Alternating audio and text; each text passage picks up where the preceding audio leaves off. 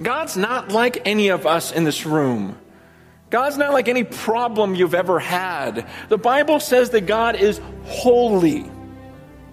That means he's set apart. He's different. He's set apart. He's distinct. He's holy. He's different from you.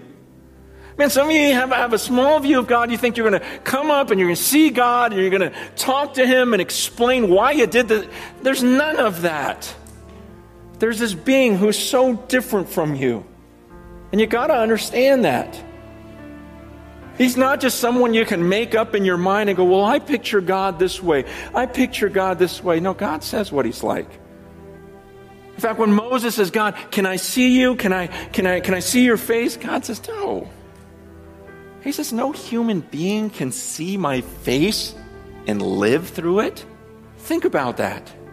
There's a being in heaven right now. Right now. You're breathing because of him. And he says, do you understand how different I am from you? You can't even look at me right now without dying. He's different, and that's who we're all going to face any day. Any second, whenever he chooses. And yet every once in a while, he told Moses, no, you can't see me. Every once in a while in Scripture, he lets a human being get some sort of glimpse of him, some sort of vision of him. It seems like they actually get to be taken into heaven and, maybe in their spirit. I know like when John saw Jesus, saw God, saw the throne in Revelation 4, it says that he was taken in his spirit. I don't believe it was his flesh, like his human body went up into heaven, because the Bible says our flesh can't take it. So 1 Corinthians 15 talks about how when we die, we're given a new body. We're given a different existence. We're given an immortal body, because these flesh and blood bodies, they can't handle the presence of God.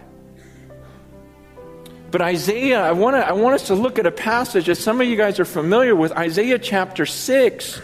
There's a description of God, and I want you to get this.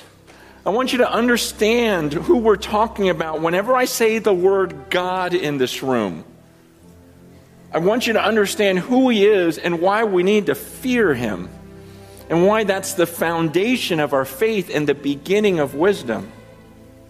See, because there's days when I wake up and I don't feel like following God. There's days I don't wake up and I don't feel like loving God or even loving my neighbor or even loving my own wife. Because the feelings, they come and go, but at the foundation of it all, the reason why I won't head a different direction is because of the fear of the Lord. And some of you who don't have that at the foundation, you'll have nothing there on those days when you don't feel all lovey-dovey with God and you don't feel like doing his will. Even when I don't feel like it, I do it anyways because of the fear of the Lord. And that's the foundation.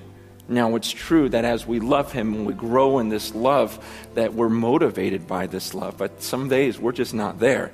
And it's good to have that foundation of fear because it just keeps you from going too far astray.